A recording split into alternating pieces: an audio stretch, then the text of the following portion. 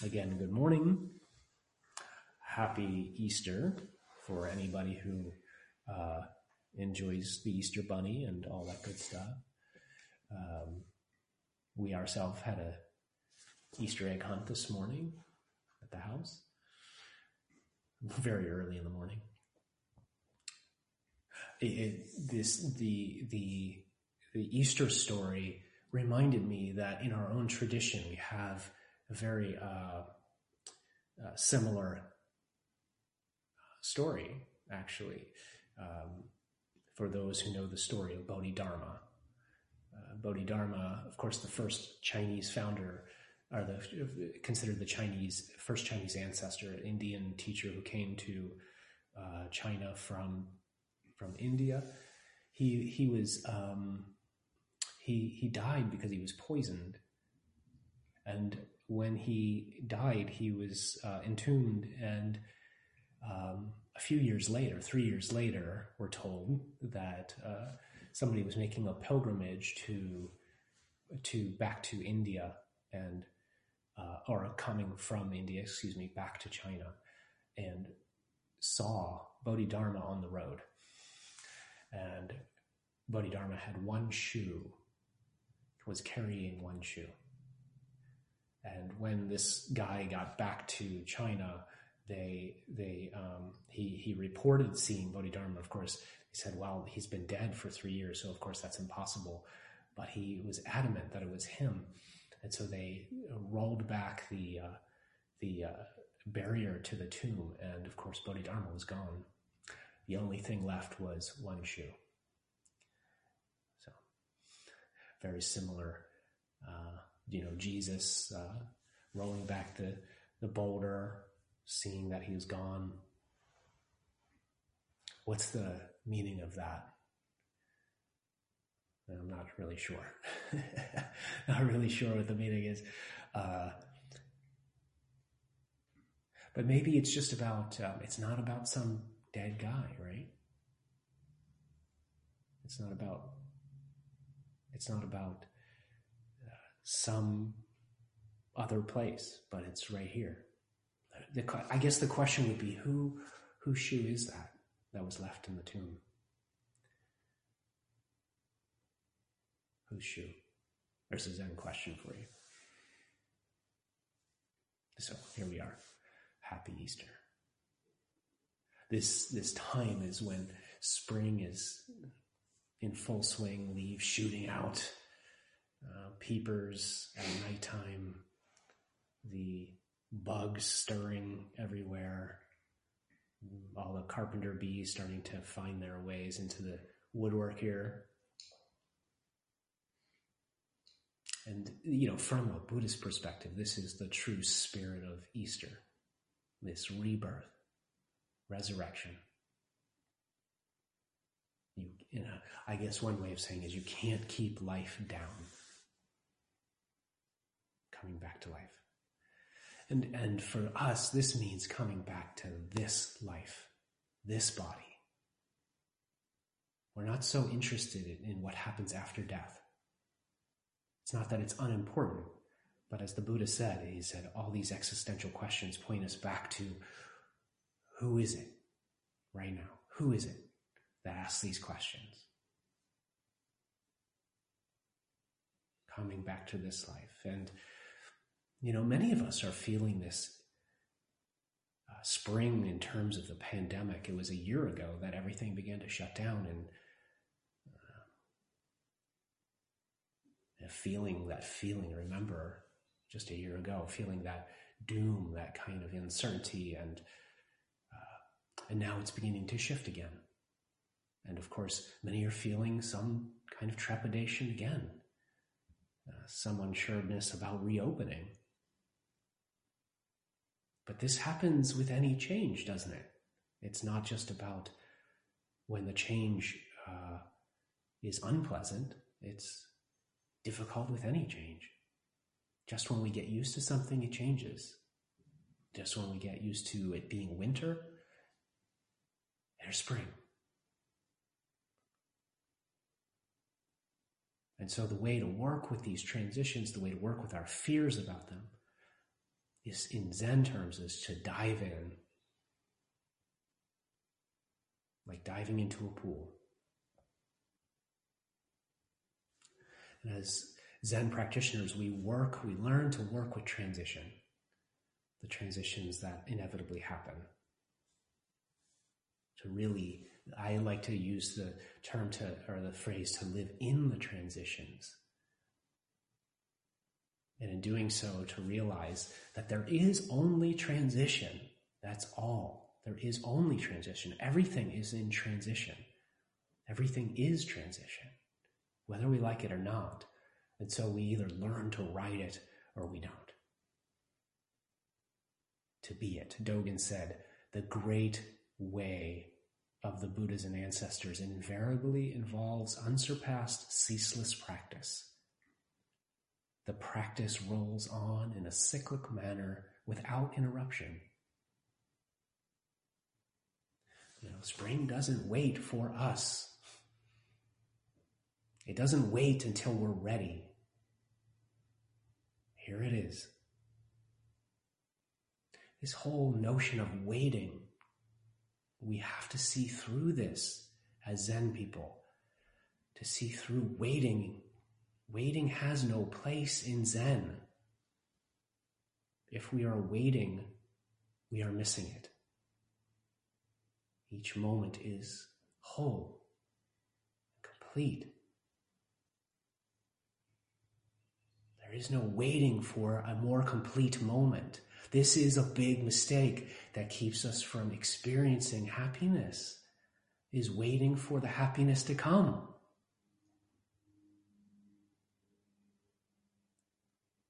How could there be a more complete moment than this?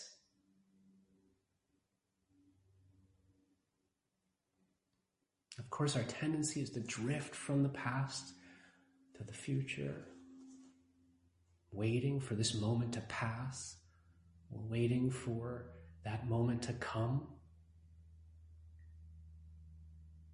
And meanwhile, we miss it. The mind that drifts and wanders is so seductive. It's so tempting as long as we're caught in this way, though. We're really not living. We're half dead. And of course, we all do this. We all create problems and then go about busying ourselves with solving those problems. Day after day. But this is how we turn away from this truth. Last week, we heard from Guago about silent illumination practice, sometimes called in our tradition shikantaza, just sitting. But as he reminded us, it's not just about sitting, but his holistic way of practicing.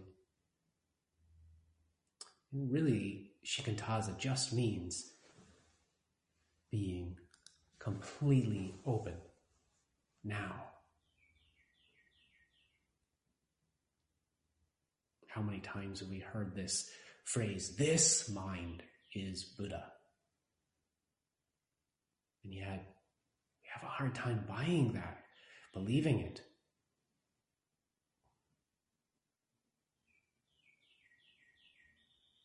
Of course, we're not trying to just believe something, I suppose. It's about experiencing it. But what keeps us from experiencing it is looking elsewhere. What else will make me feel happy, more content? What else will it take?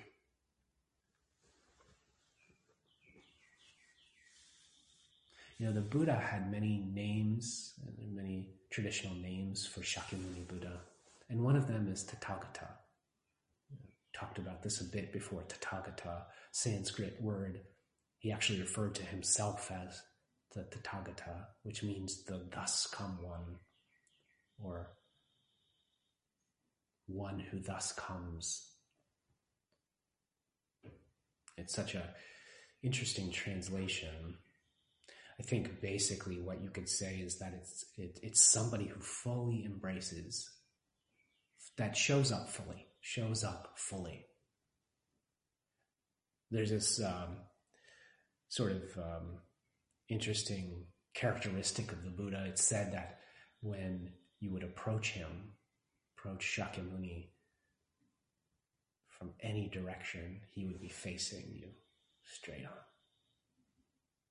If you approach him from the side, he's looking at you. Approach him from the back, he's looking at you. Right? Fully showing up. Springing forth from nothing.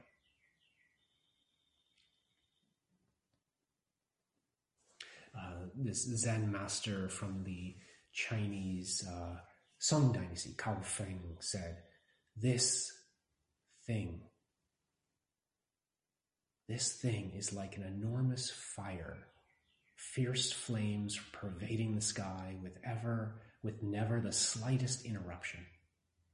Everything in the world is thrown into it and immediately evaporating away like a fleck of snow. No interruption. Not the slightest interruption. No gap. No border. We talk about spring. We talk about summer. We talk about fall and these seasons. But these, of course, are just artificial distinctions that we make. Show me the border between winter and spring. Can you show it? There's just this constant unfolding. Show me the border between US and Mexico.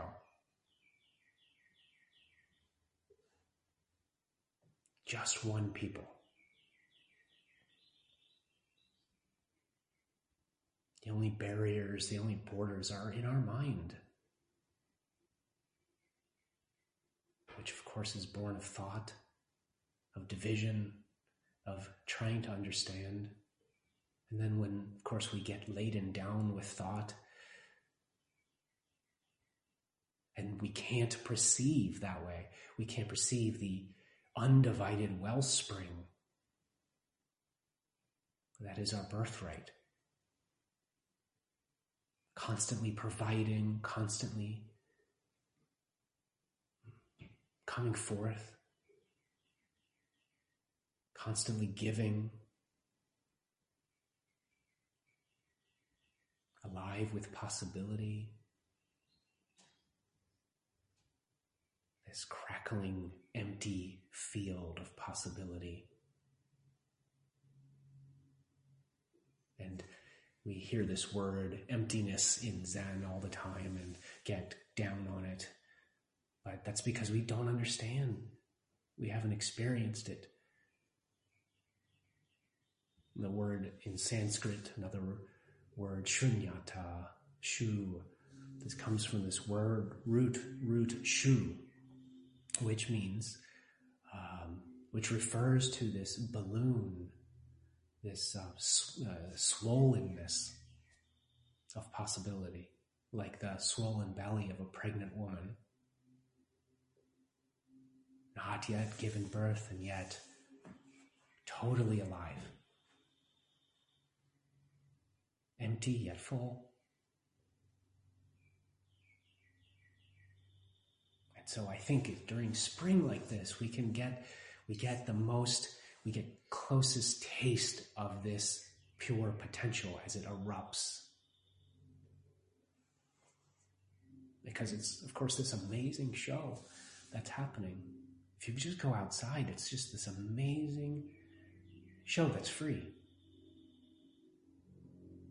There's no $14.99 charge per month for HBO Go.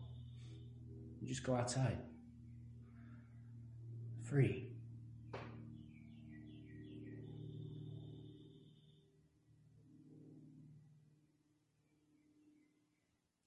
So, but to see it, that's the thing, to see it, we have to be in tune with it. We have to attune to it.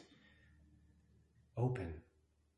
William Barrett once said that what is before our nose is what we see last.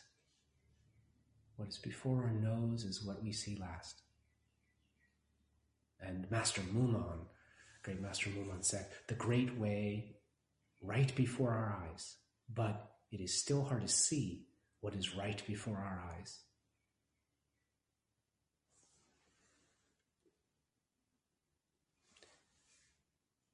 Another Chinese master said, named Wu Chun, said, the path is in daily activities, but if you cling to daily activities, then you are mistaking a thief for your own child.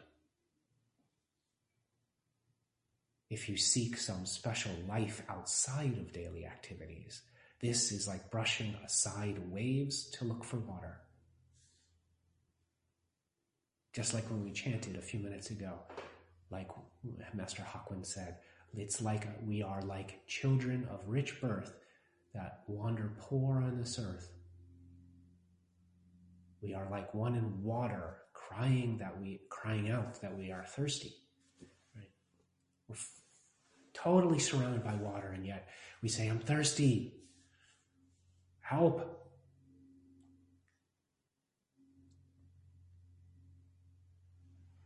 Again, among other things, this passage is a reminder not to look outside of ourselves. So many religious paths, traditions are fundamentally about looking outside of oneself to some other time, to some other power, looking to a divine source out there somewhere. Even in Buddhism, you have strands. I'm thinking of the Pure Land, the Jodo Shinshu, Jodo Shu, that puts a real emphasis on other power. This common distinction that we actually find in Japanese Buddhism between self-power and other power. Sometimes in Japanese it's called Jiriki and Tariki. Jiriki is self-power, Tariki, other power.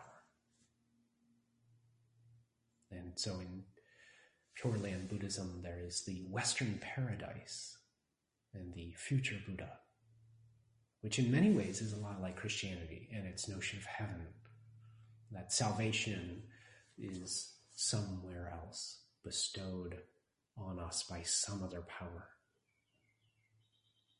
And in Zen, we tend to emphasize Jiriki, which is self-power. And really what this means is that we alone are responsible for our own salvation right now, right here. But we have to be careful. This is where we make a mistake, because this self-power, this jiriki, this idea that we alone are responsible for our own salvation can become a trap. Freedom is not found in the small ego identity. And in fact, in Zen, we go beyond both self and other. It's not about this individual ego identity, and it's not about something, some God, some deity outside of us. So what is it? That's what our question is. What is it?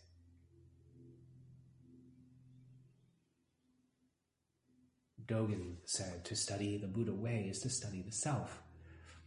But to study the self is to forget the self. To forget the self is to be enlightened by the myriad things, seeing through all concepts, dropping all ideas. And then, of course, all things are new and fresh, alive.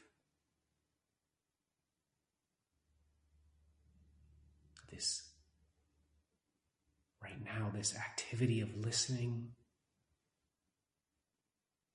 this activity of seeing, tasting, touching, this is alive. But if we cling to it, if we cling to our activities, to our experiences, our memories, our our thoughts, our feelings even. If we cling to those, we fall into suffering. Even a spring blossom has to let go to give way to what's next. This non-clinging, non-abiding. The Diamond Sutra says, arouse that mind without it abiding anywhere.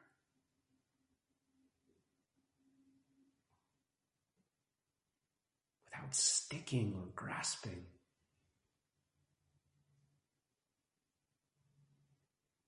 And I think the most common way we grasp is trying to understand. Trying to understand something, trying to understand somebody. I don't get them. I don't get why this is happening. I don't understand. And in terms of practice, this space of non-understanding is very pregnant with possibility. If we can relax the mind, which means the body-mind, notice the tension when we don't understand something. Notice it, how the mind, inability to grasp something, shoots out tension through the body.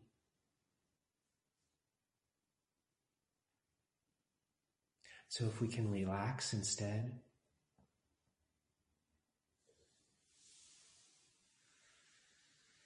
and settle into not understanding, there's this great potential right there. But because it's uncomfortable, that's when we reject it.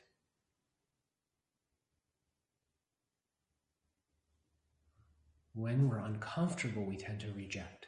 This is the place of practice to notice when the tightness happens, when we're uncomfortable, and how that we tighten further with the mind, with the body, right?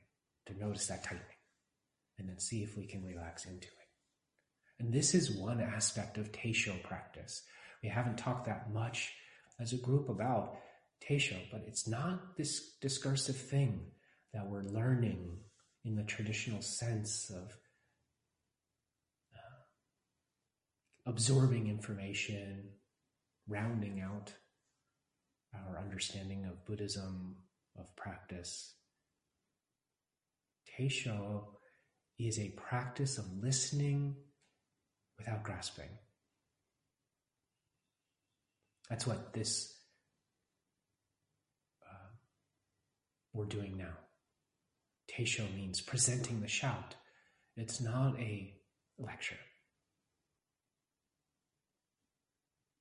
And so the practice is letting the words just, wash over us, and whatever sticks is fine and whatever doesn't is also fine. And noticing that wish to understand things, that it's present. And developing the trust that we don't have to understand in the way we think. For something to have value, we don't have to understand it. Very important. We don't have to understand something for it to have value.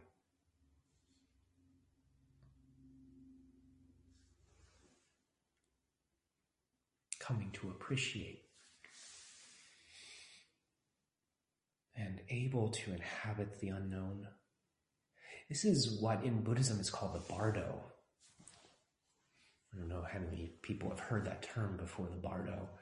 It's often used in Tibetan Buddhism more than you'd find it in other traditions, but it is the space between death and rebirth, that unknown space where in traditional Buddhist terms, one loses one's corporal body form, and as the energy that is built through these decades of life, of energetic tendency, as that energy dissipates, it has to find a new form. Of course, everything finds a new form. So it's this unknown space. And when somebody passes away, if you go to a Buddhist funeral, there's chanting, and it's traditionally seen as a way to present the teachings to whatever that energy is as it makes its way towards its next incarnation, that there can be a confusing aspect to losing one's corporal form. This often happens actually in sesshin practice when we're deep in retreat. It used to happen to me all the time, where I would become absorbed in the practice to the point where I would lose my sense of where I was in physical space. It can be kind of a makyo, what we call makyo, or illusory phenomenon. But when we're not so attached to this body-mind, we can begin to feel some freedom from that. But it can, if we're not used to that, it can feel very confusing, very disorienting, I would say. It's very disorienting. And so traditionally, the bardo, to help this entity, or through the bardo, this unknown space, we chant to guide that energetic presence through to the next body.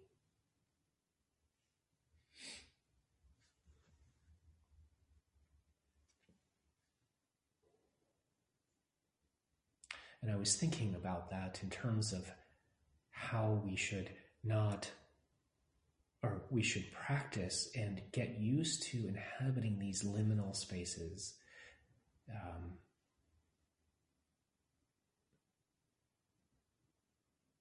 By the way, what I just said about the funeral services and chanting and guiding, that's a liminal space, right? Just understanding that, just trying to, what the hell, for our Western minds, like our Western scientific oriented minds, to embrace such a teaching can be difficult to swallow. There's a liminal area, one of those that but the thing is, we don't know. The truth is we don't know, unless you know something I don't. Maybe you've been there. I don't know. This word liminal comes from the Latin word for threshold. That space between things, What we want is to be either here or there. We don't like that intolerable middle space where we're neither here nor there. No man's land. And it kind of feels like we're in that space a little bit right now with reopening. We're not quite open. We're not quite shut down. And it can be very uncomfortable. I know it is for me at times. I want you all here in the Zendo. But that is where we are. So to embody that space of what is rather than what we want is the point of practice in some ways, to surf those urges to practice non-grasping, right? The thing is, we tend to act when we're most uncomfortable to get rid of that uncomfortability. We all do that. And when we act from this uncomfortable place of being in these liminal spaces, we usually act in an unskillful manner. When we're anxious, when we're stressed, when we're unsure, we want to settle that. And so we do so, but make mistakes. We're desperate. And out of that desperation comes really bad decisions. So this is why forbearance is such an important practice. And when we don't have forbearance, this is the place of practice. When we lack patience, this is where our edge is. This is where we work on the edge of practice.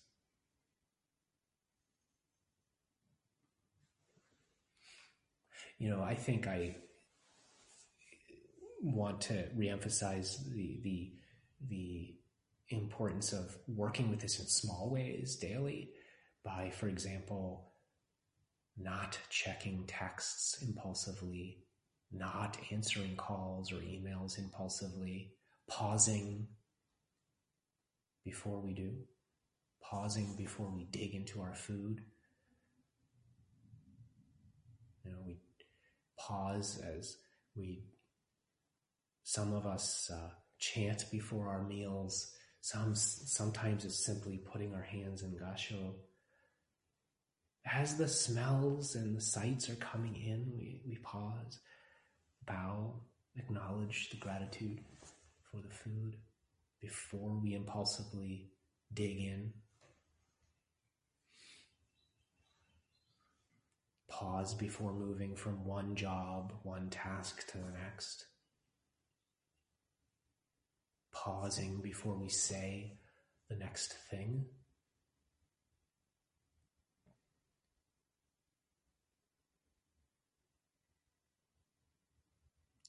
So this is one way, these small things are one way to inhabit that liminal space, that threshold, the space between two things. Because again, there is no waiting. We are not waiting in those spaces. This is our Dharma activity. And to be honest, if we don't, then what I've found is our lives pass quickly. It becomes one damn thing after another. That's really what many people experience their life to be. One task, next task, next task, next task. Oh, weekend. We all get tripped up that way, of course, and fail over and over again to work those edges. But the magical thing is that there's always another opportunity to do that. Every moment during our day is an opportunity to practice, to embody it deeper, to see, as Hakuin again says, to see that the earth where, what did he say? The earth where we stand is the pure lotus land.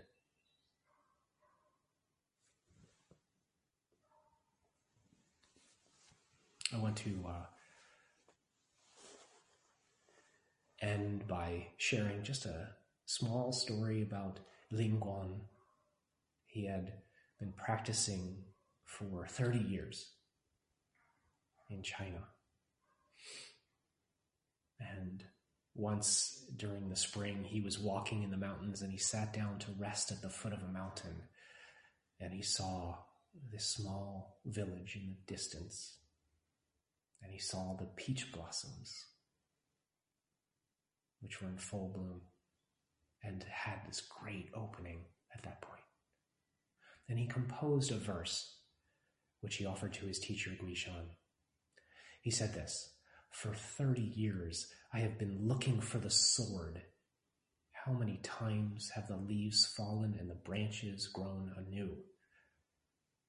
Since once seeing the peach blossoms, up to the present, I never have any more doubts."